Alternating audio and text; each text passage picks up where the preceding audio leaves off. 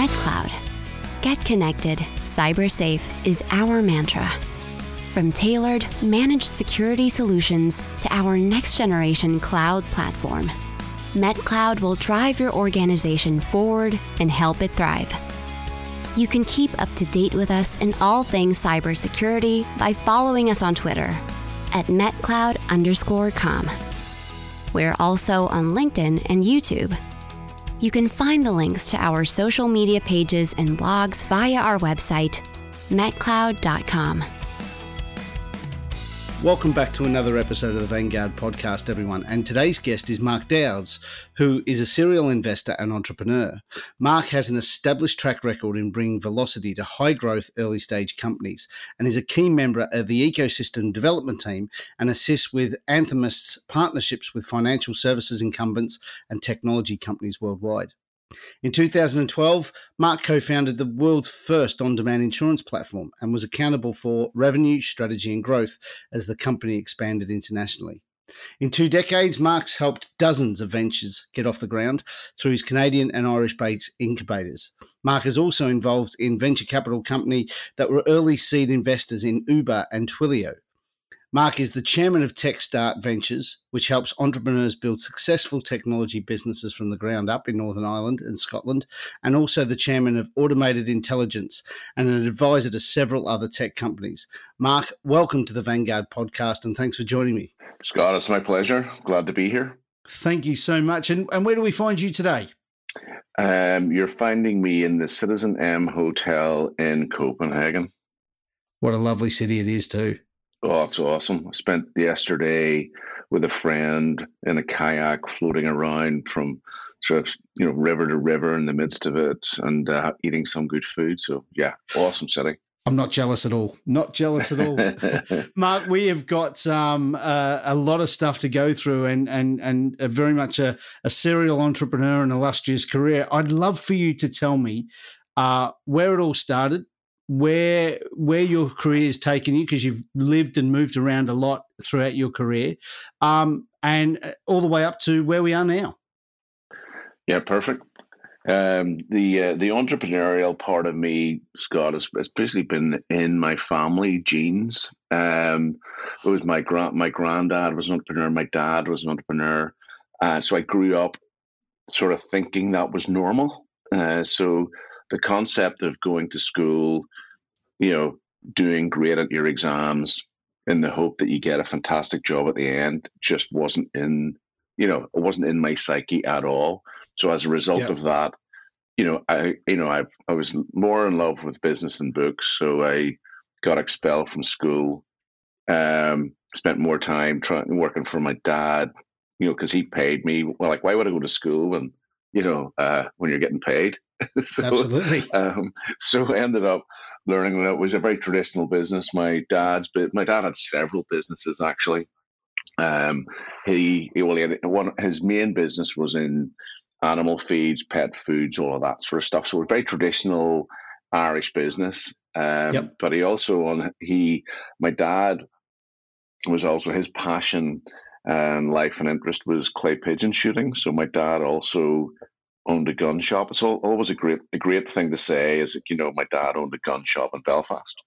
So that one's always a winner. It raises the odd eyebrow. But yeah, so from early days, basically when I was 17 years old, my dad bought me a briefcase, a suit, and a car, and sent me on the road.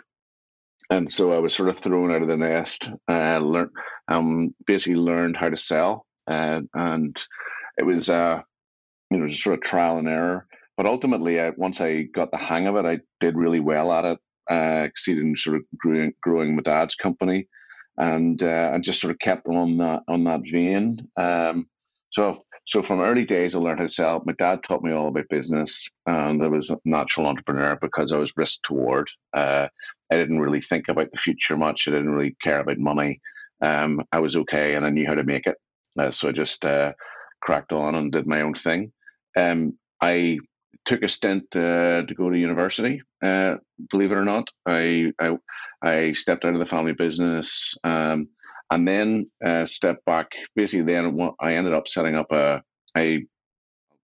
abridged version. Long story cut short, had a opportunity to go to Canada. First season in Canada went out to work at a sports resort. Had a love of water skiing and then doing a little bit of water ski instruction and so on.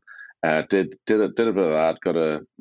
Fell in love with Canada. Ended up moving to Vancouver, and I set up a center with one of my friends. It was called Fresh Initiatives, and it was to help sort of students, younger people, or basically help them to start their own careers. And so it was a bit of a benevolent type of a thing. But what Ian and I didn't realize at the time was that everybody's ideas were all tech. And so we set up the center to help, say, young people work on developmental stuff. And we ended up creating Canada's first tech accelerator program, or tech incubator.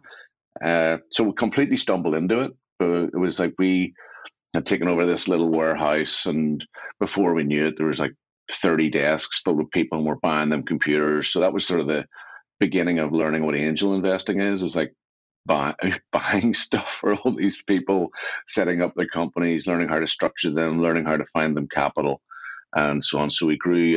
So that's really how I ended up getting much more into the tech side of things. I always had a passion for it at school. That was about the only thing I cared about. I loved computer games, programming, and that was what it took as a bit of a hobby and a passion. So on the back of what I did in Vancouver, to set up another company with a friend called Band of Coders. It was specialized actually in games development. We grew that to I think roughly 125, 130 people. And so it was a pretty successful company over the years in that. But that's threw me again really further, even deeper into tech, because ultimately the entire team were engineers. So learned how to work with engineers, how to lead them, and how to build a disparate company, because we were full-time remote for the most of it. Sure. Then we ended up putting up hubs in Buenos Aires and Toronto and Atlanta, different places. So I ended up selling that company, and then moving on and ended up working with I did a company called BrainPark, which was Slack before its time. Yep.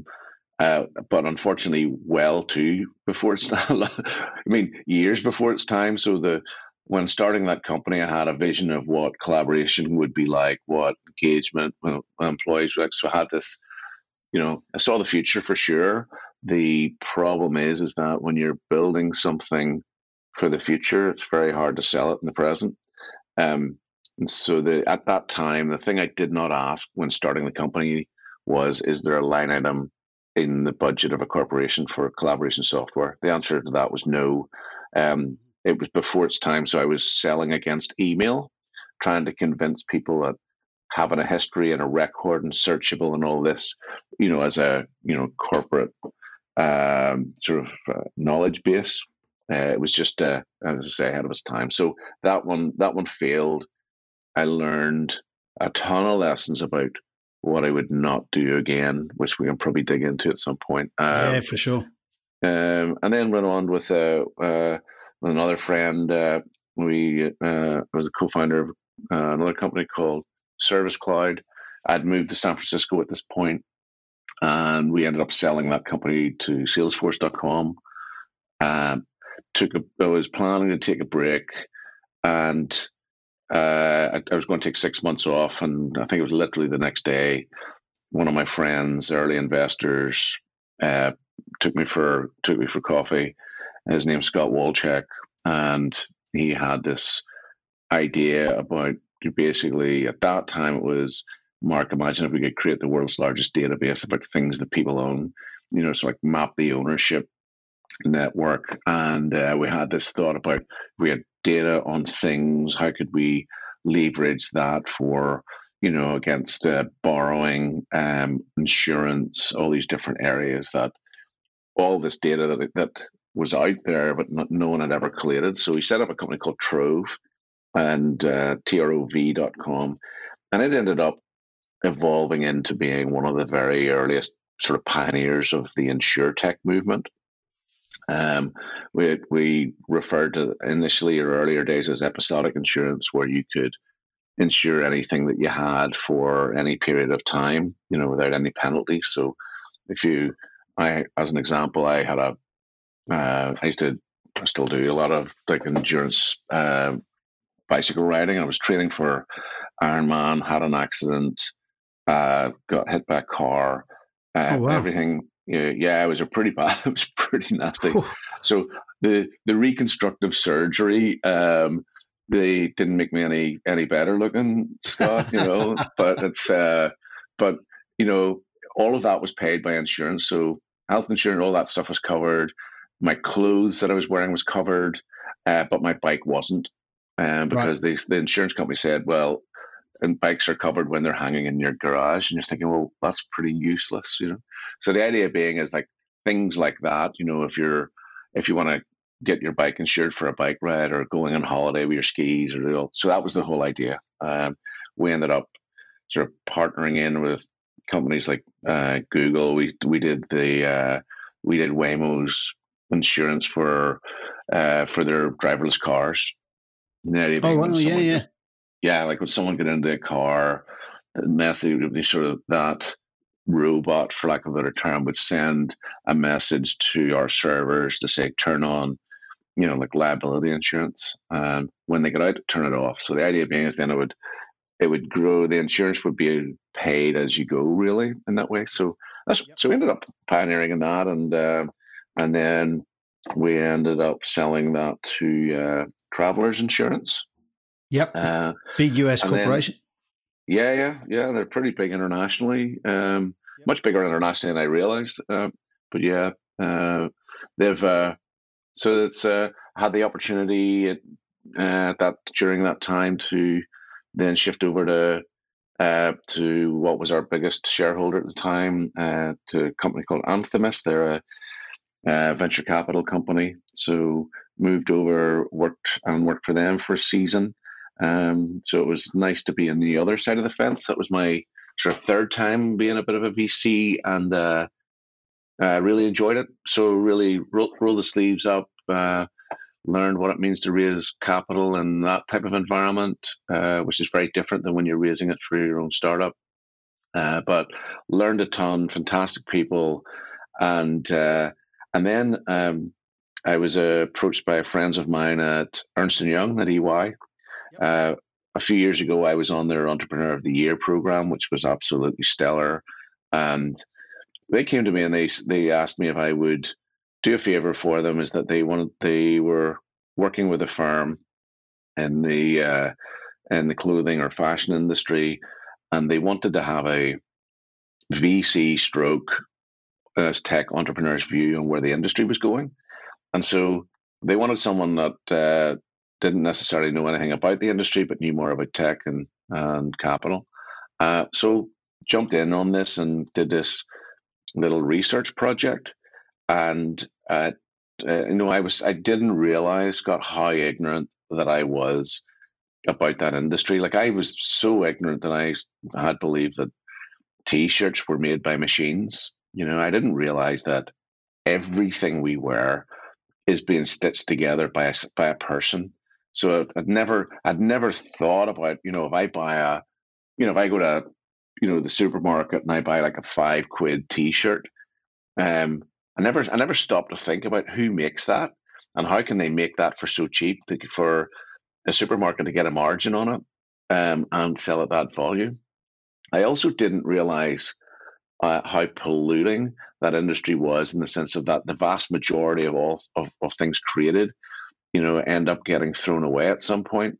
The thrown away can be like, you stick it on a bag and you give it to charity. The charity, for the most part, can't sell all the stuff, so it then gets bailed out the back door and sent to Ghana or some other country to pollute.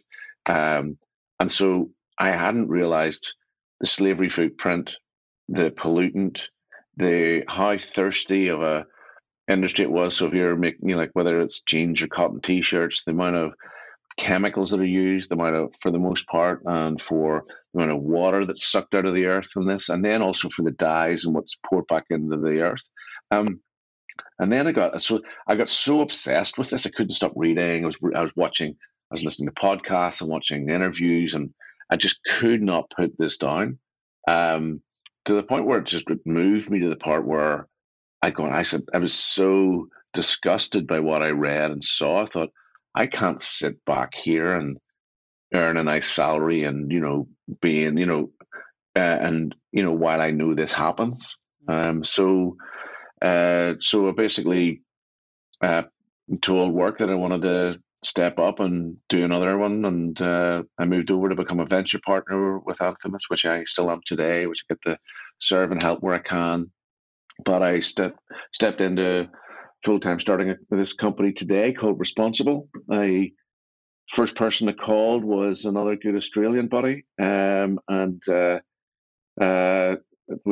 his name's Mitch Doust, and Mitch and I, he was a senior accountant by trade, but ultimately ended up more strategy, M&A, and so he worked with me in the last company. We worked so well together. We sort of dreamt about getting the band back together, and in the future, of which we did. So there's a bunch of us that all worked together before, have all come together, and love that. As part of the core team, and we love working together. We know how to work together, and it gave us a bit of a head start because we weren't trying to think about what's our culture, all the different stuff. We knew what we wanted to build, who we wanted to hire, and got it going. So we started. The company really got going, and the first basically beginning of January 21. Yep. So whatever that is now, it's up like 19 months or something. Yeah. Only in the middle of the world's worst pandemic. Totally. I was like, so like literally whenever we started the company, the major, other than like say Mitch, Luke, Taylor, there's a few folks that got together. I knew a whole bunch of the people because a bunch of them had worked for me before, but they had never knew each other. And so we started in the middle of a pandemic, didn't know each other. Our brainstorming, our product creation, all was done on like Miro boards and Zoom, and it was there's another first. Was starting a company, raising the capital, building the team, and and none of us had ever met, really. So it was a goodie. That's fantastic. Yeah, so we were. What most people actually don't know whenever we started the company is that what we wanted to do is create our own brand of clothing, which was going to be all natural materials, no plastics, but the uniqueness is that we were going to create these beautiful products, but have them in have a different type of a finance model around them. So we were thinking maybe it's going to be like a leasing type model or a rental model, longer term rental. The idea being is that we as the company would become accountable and take responsibility for what we were manufacturing so that we would keep it out of landfills. We would make it from materials that could be recycled effectively. We would make it for longevity so that they could have a second life. So if you look at the little logo and Responsible, it used to be like, resell, reuse, recycle. There's 3 R's, and then we turned them into little heads. And the idea being we're passing on one legacy to the next generation and to the next. So that's sort of where that word sort of mark came from. So we got about 6 months down the line, and I remember having a conversation with Mark Rabo, who was running our product and engineering, and I'd said to him, could you grab us a Shopify plugin to basically drive this, what we were calling a buyback program. We did a lot of market testing, and we realized that the market, for the most part, there's a certain demographic already for rental and leasing and that, but it was smaller. What we realized is that people want to still physically feel like they own something. But what we did is we created this model called a buyback, which would have an incentive so that you could see the residual value or the trade-in value of that product when you're buying it. Yep. So the idea being is if you're buying something for 400 quid and you can trade it back in for 100 or 120 in a future date, you realize psychologically, you go, well, hey, that's not as expensive as what it It's only maybe 280 rather than 400. Yep. And also people then care for the product for longer because they know it has value. So just like we would do with a leasing like car that we lease. Like a car, yeah. Yeah, absolutely. Yeah. So absolutely. We pretty much borrowed from the automotive model. And so we started doing that, but then we realized that plugin didn't exist on Shopify, and then we realized it didn't exist on Magento or any of the shopping platforms. And that was a big aha moment where we went, holy crap, I feel like we could have way more influence and impact in the world if we didn't create our own brand, but we created the technology to power this circular model for other brands. And so that's exactly what we did. So we made a pivot, 6 months into the company, which was a scary moment, because I've got always, I've built the team, I've got the board, I've got a few early investors, and then I came back to them going, I've seen a bigger opportunity. The investors were massively supportive, as were the board.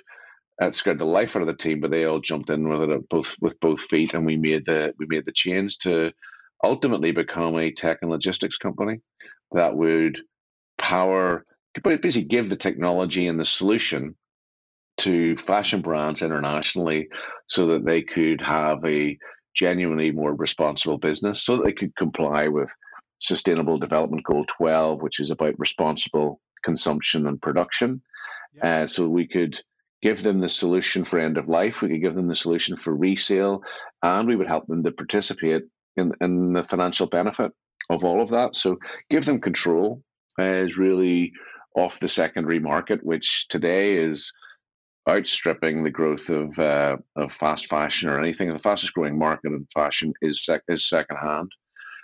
What we realized is that it's by a long stretch. And one of the things we realized is that there's asset trading platforms like for sneakers and certain clothing, but it's mostly for things that would be still in a box and maybe still have a tag on it. People who are prospectively buying something knowing that it's going to have value in the secondary market. Like, so that stuff's traded on platforms like GOAT and StockX and so on. So that's one world. But what I didn't really see was someone who was able to work with the brands to premiumize the secondary market, so it didn't feel like thrift. So it's not about like shoving everything into a bag and photographs that look awful, but rather working with a brand and saying, look, we'll become a managed service. If we work with a brand that has enough margin and premium, we can then receive basically those products back for them. We can make sure they're managed well, the photography's done professionally, and help the brand ultimately demand a substantial price in the secondary market, like something like 70% of what the original price was. Wow, that's impressive. So we ended up then signing up premium brands and basically for them, helping them take control of their secondary market, giving them a responsible solution for the long haul, and ultimately benefiting their customers that they can then market and say, spring season 22's here, trade in last year's. And so the products then come back. They have this loyalty program then. Their customers can stay loyal to the brand without having to continuously fill their wardrobes with more clutter and more stuff.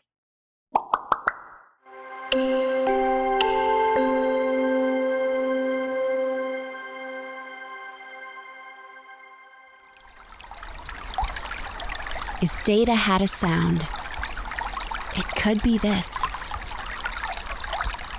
The sound of important and sensitive information leaking out of your business. MetCloud. Get connected, cyber safe.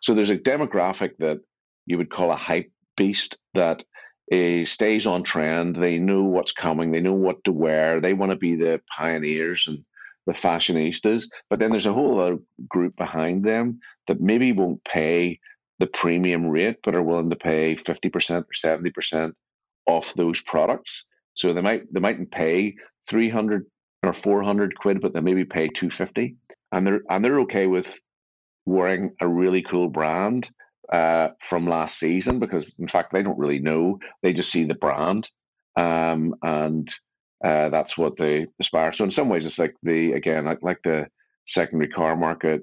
Whenever I was younger, you would have predominantly went to secondhand car dealer. Today, if you want to buy Ford, you go to Trust Ford, or if you want to go to buy BMW, you typically go to the brand, and they control that market. That's right, because it's about 40 times bigger than the primary.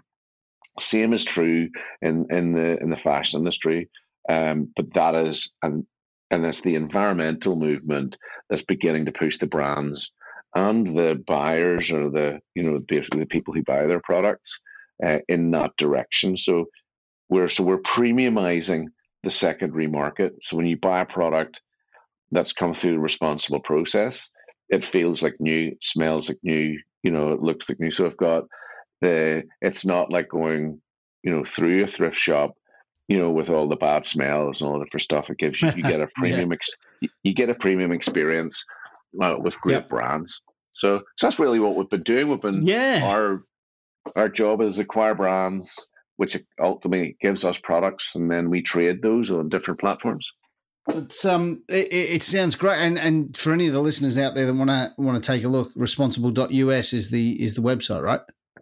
Yeah, that's their website. Yeah. We're so that's I wish I could talk about all the brands that we have signed up, but there's we have pioneering brand in the UK led by Christopher Rayburn, named after his last name, Rayburn. Coda Shell, which is a French accessories brand that we recently launched with, and we've got Kings of Indigo and another denim brand, sustainable denim, and Kuichi, and again another sustainable denim brand, and we've a ton more to announce over the coming months that we've started to work with, that we're really excited about. Great. I'm going to take you on a little bit of a question now. And as I said, if people want to go and have a look at the brand, it's responsible.us. Go on the website and have a look. I want to take you back a couple of comments you made through on the overview, or the career path. And one of the things that really stands out, Mark, is every business that you've started, you've always mentioned that you've started it with a friend. How important is that?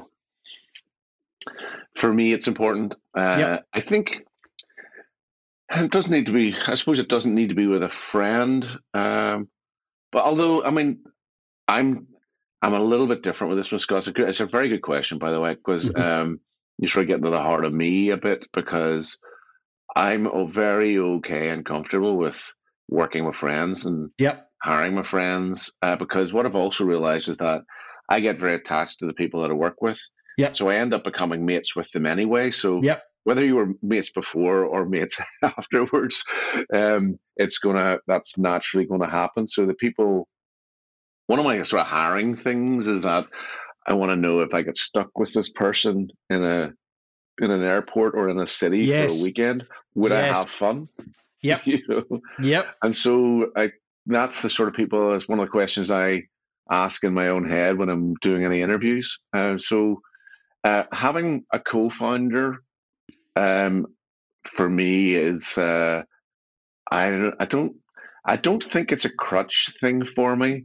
It's an appreciation that I don't want to do it alone, because I've coached and supported many single founders, and it's a lonely path.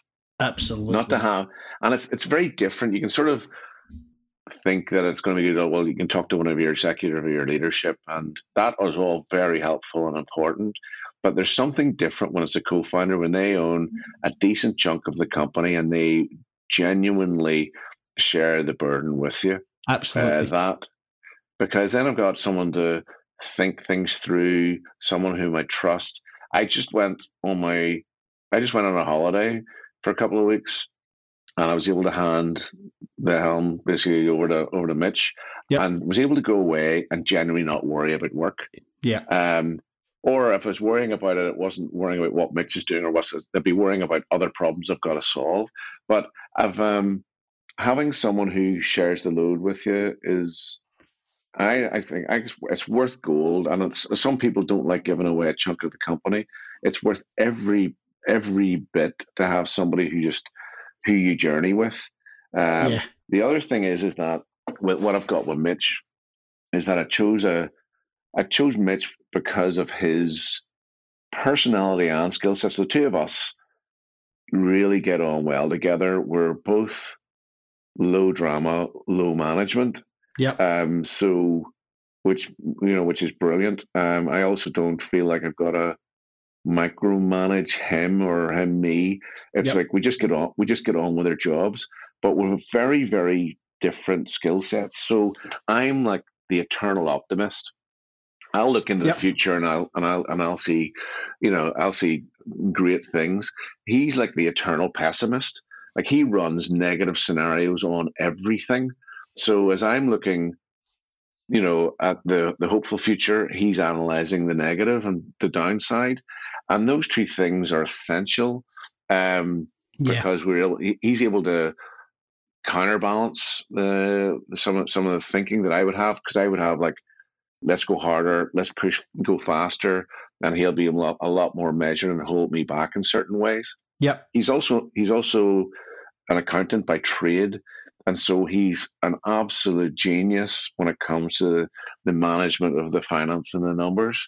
I mean, I can read the spreadsheets. I mean, I do care about these things, but of course, it's not my strength. If you're asking me to create Excel spreadsheets, you'll be here the next Tuesday, cutting and pasting. No, I understand. I understand. I'm more creative. It makes perfect sense to me, because I actually get told off sometimes that I get really close to my teams, and I thought, well, I spend most of my week with those people. I want to enjoy the people I work with, and I use the layover scenario a lot as well. If I get stuck at an airport for a few hours, do I want to spend time having a beer with this guy or girl, or are they just not compatible? Are they someone that after 15 minutes I'm going to get bored with? I like meeting new people. I like having conversations with people, and therefore I like working with people who are similar. So that so resonates with me. And there's many HR managers, I'm sure, that have told me off for many, many times that I've employed the wrong person because, they haven't got this skill set or that skill set. Well, that's rubbish as far as I'm concerned. If they're people I want to work with, they're going to work with me, and we're going to skill each other up and complement each other. Simple as that. Get on with it, It's fundamental. And I think if as long as you can have the difficult conversation and know how to navigate that. And that's something I got trained in, I've got coached in over the years, and I know how to manage conflict effectively. I know I don't fear it. If something's not right or not working well, I'm very okay to lean into that conversation and to deal with something. And so as a result, I've been able to navigate, hiring, firing, doing different stuff with friends and so on, and still maintain strong relationships with everyone. So I think it's as long as you're okay with not avoiding the tough conversation because of someone you've known for a long time. Yeah, of course. Then it's all right. Yeah, no, I agree with that. I think that's a really good point. One of the things you mentioned also earlier on, and it also seems to be quite common for, I'll say, serial entrepreneurs, but, people that have been successful and started businesses. But that's having a role model, and predominantly the role models are either grandparents or parents. And listeners to the podcast know that I had that with my dad before he passed away, and many, many, many of the guests have said the same thing. It sounds like that without your father and the guidance and to be fair, the briefcase, the car and the suit is a lot of confidence in a young fella to say, right, get out there and go. Do you think having your father's he's obviously given you the responsibility and the faith in going out there and being successful. Do you think that's helped you be successful by having the faith that your dad's put into you? And also, there's a double barrel question here. And the other thing too is you sound like you've had the sales skill set from an early age. Do you think that was learnt, or do you think that's intrinsic to you as well? Having my dad believe in me and teach me the hard way definitely has made me who I am today. I mean, he had this thing that he would do. He would give me a task. This is even from I was like 11 years old. He'd give me a task. He wouldn't tell me how to do it. You know, and this could be like really technical stuff, like using lathes and things. You know, and I'd go and try it, and then he would come in, he'd look, and he'd just shake his head and go, "Never give a boy a man's job." Yeah. He would take over, he would do it, but ultimately what he did is he sort of then modeled, and so I learned very quickly to learn once. So if I could watch my dad, see how he did it, then I just learned how to copy that. Yep. So that part gave me that sort of craving for learning, and to master things. So I think definitely that has helped. My dad then also, for the grace that he had, I remember putting a massive deal together for the company, and I lost a lot of money by, it was like, this distributor, I thought it was the best deal ever, put it together, and it wasn't until like, I think 3 or 4 invoices weren't paid and realized, and then this company went bankrupt. So as a business, we lost a ton of money from me putting that deal together. And I remember like walking into my dad's office, putting the car keys on the table and said, "Dad, I don't deserve this. You can take that away." And my dad said, "Pick up the keys." And he said, "You're not getting away with this." He said, he looked at me, he said, "What have you learned?" I said, "Don't put all your eggs in one basket." He said, "Okay, good. Go have another crack then."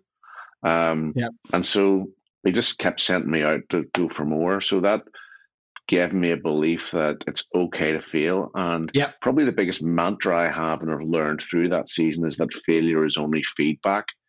And so I've learned that the more times I do it, the more often I fail, the stronger and better that I get. And it grows. My confidence now grows through that rather than wanes. So that was then you asked me a second question. There was a double barrel there. That was the first one. What was the second one? The second one was all about sales and your ability to sell. And do you think it was learnt, or do you think it's intrinsic within you, or is it a bit of both? No, 100% learnt. I learned like retail with my dad when I was younger, and I became good at that. But then when I went out on the road, literally when my dad gave me the briefcase and he sent me to this area in West Belfast, which was, I grew up in East Belfast. And for those of you who are listening that don't know the difference, when the two basically divided parts of the Northern Ireland community, or in Belfast anyway. And so I ended up on the other side of the tracks, selling. And I remember walking into this store, and this lady eventually said to me, "Look, son, you're not going to sell much unless you talk." Because I was so quiet, I was so shy, didn't know what to do. And eventually I said to this lady, I said, "Well, look, I don't know what I'm doing. Can you teach me how to sell to you?" And she brought me under her wing, and I ended up, I think, even the first day, going out with more sales than we had before. So I used that as a tactic. I would just go into folks and go, "Look, don't know what I'm doing. Can you help me sell to you and help me how to run this?" And people just took me under their wing, and I ended up then eventually selling more than the other salespeople and becoming made the sales manager. I love that. And and I've also developed. I went and did training in NLP, neuro-linguistic programming, and bioenergetics, and other trainings to learn how to read people and to know how to position to be. So I've really have worked hard at the art, but today I absolutely love the sale. I love the close. It's so what wasn't natural to me back then is very much natural to me today. I'm not a guy that just will sit at a desk all day, but I'm able to work a room, and if I make a friend and I get someone in the industry, I'm honest and trustworthy to the point where then I know that they'll help me. So, and I've leveraged that throughout the years. So my way of selling is extremely different than the average, what would be a salesperson. Who just dials for dollars all day. Not that not that I avoid that either. Absolutely, and there's roles for that too, right? So, and I'm not that dissimilar to you. I love the deal. Now I'm managing a team. It's you're not at the front line as much as you used to be, but there's still a hell of a rush when you do. And I absolutely agree with that. And reading people is the biggest thing. For me, it was all about listening. I was a pretty cocky fella, and same with my cricket. I was always, very, very confident. But there's a difference between confident and arrogance. I've said this before. Confidence, you're actually confident in what you're doing, but you're still prepared to listen. Arrogance is all one way; it's all out. And that's something I try and not teach, but show that kids or my kids or others or people within the team. Really love that. We're coming up to the end of our time, Mark, and I really appreciate you going so deep into how you got here and where you are and stuff. I guess one of the final questions I want to ask before we delve deeper into the final three that we go at the end of the podcast is, there's so many companies out there looking for VC funding or angel investing or, a little bit of money to help kick them off.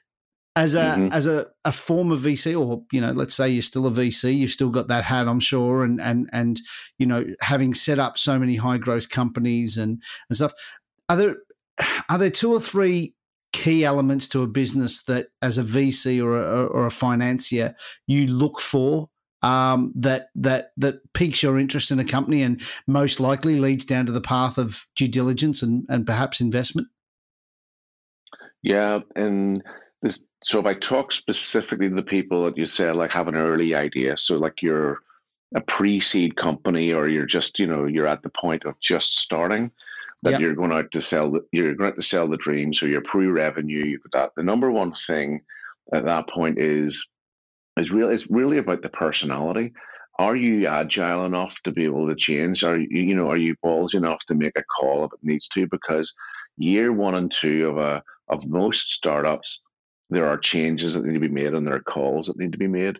So that will be one. Second thing is do you know how to attract people? Like, who's around you? Have you been able to pull in a really strong advisory? Who's your board? Who's your co-founder? Because in some ways it's easier to attract capital than it is people. So so if you look for someone who is dynamic enough to be able to attract a great bunch of people around them, then it makes a heck of a difference. So I would say, obviously, to say that there's an assumption that the idea is decent, that there's a market opportunity big enough.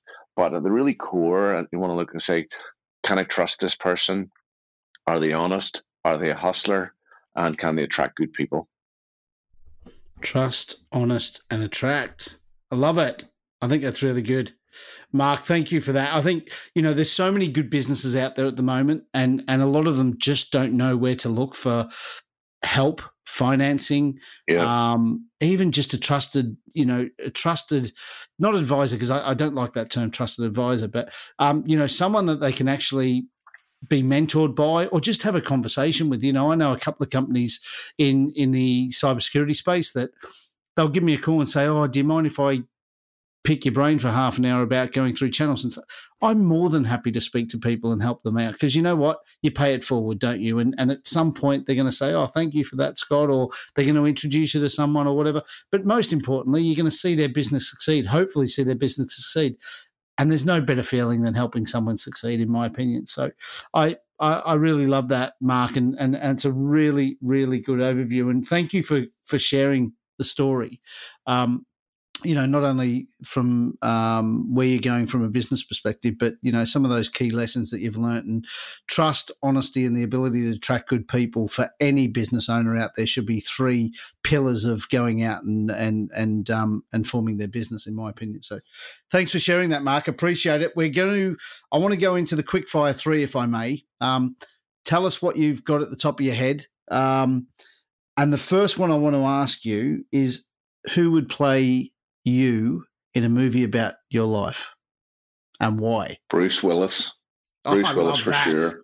Love that, because he's also follically challenged, and he's a lot better looking.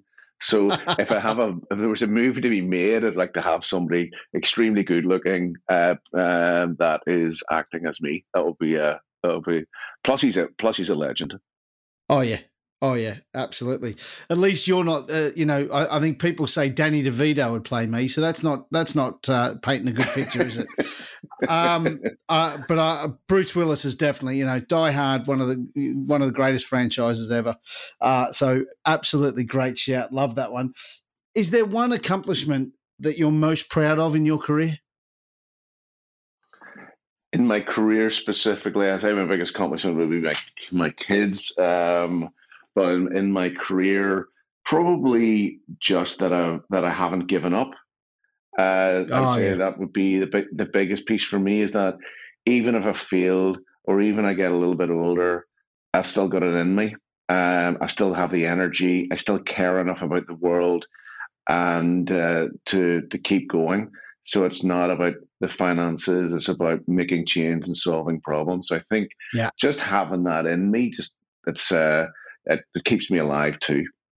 Love that. Well, you're still a young fella anyway, right? You've just been kayaking around Copenhagen, so it puts my effort yesterday on Alpe d'Huez to shame. But anyway, I still did it, so that's good. Finally, the last question for the quick fire 3, Mark, before we shut down. But what does a perfect Saturday look like for you, or Saturday, as I should say, not Saturday like we say in Australia? Yeah, perfect Saturday for me is up early on a mountain bike, then taking my Ducati and riding down to the dock to get on a sailboat to sail for the afternoon, only to come back, have a few brews with some of my friends, and a good laugh. That is the ultimate perfect Saturday for me, unless it's in the winter, which would include a little bit of skiing if possible. There you go. So I'll see you Saturday then, shall I? Yeah, exactly. So basically get me into nature, throw me on a boat, throw me on a bike, and I am the happiest man alive. I love that. The up early, check. Mountain bike, check, except I've got a flat at the moment. Sailing, haven't done it. Beers and a laugh. What? Absolutely. Yeah, never done sailing. Never, ever done sailing. Can you believe that? Crazy. But beers and a laugh at the end, I don't think there's anything better. Beer, wine, and a laugh at the end of the day is fantastic. It's how I want to finish my Saturday afternoon, that's for sure. Mark, all I've got to say is thank you. I have just really, really enjoyed the story, and I think anyone out there listening to what you've achieved, and also what I got most out of the conversation is just your passion for it, just your passion for not only life, but the business you're growing and the people that you're doing it with. I think it's infectious. It's absolutely infectious. I loved listening to every moment of it. So thank you for that. To close off, I just want to wish you and Responsible all the very best going into 2022. I know we're almost 3/4 of the way through it now, but I'm sure it's going from strength to strength. If with the announcements coming out with new brands that are joining you and so forth, I think it's something to look forward to. So, Mark, all the very best. Enjoy yourself. Travel safe in Copenhagen, and I hope that one day we can catch up and have a beer very, very soon. That'll be fantastic, Scott. Thank you. It's been absolutely awesome. It's been a pleasure to spend this time with you. Thanks very much, mate. All the best. Thanks. I loved hearing about Mark's journey and how his entrepreneurial grandfather and father were the catalyst of his business career and the inspiration he needed to succeed. The other element to his success, according to Mark, is the ability of employing people he knows and friends into the businesses, which can be great or controversial at times, but he's certainly a massive fan. Like a lot of people we speak to, Mark says it's important to review the businesses and learn to pivot to suit the market, and don't be scared to do so. Not only that, a lot of entrepreneurs are scared to give away equity, but he says it's the equity that attracts and retains the best talent, gives them a share in the success, and worth every percent to produce the best business and the value for the company. Finally, Mark's 3 tips for attracting a VC to invest in your business is your personality and your ability to be agile and pivot to suit the market or opportunity. Can you attract the right people to build your business as planned? And finally, does the VC trust you and believe in you, your passion, and your business? Thanks, Mark, for speaking to me today. And remember, everyone, take care, stay safe, and keep on innovating.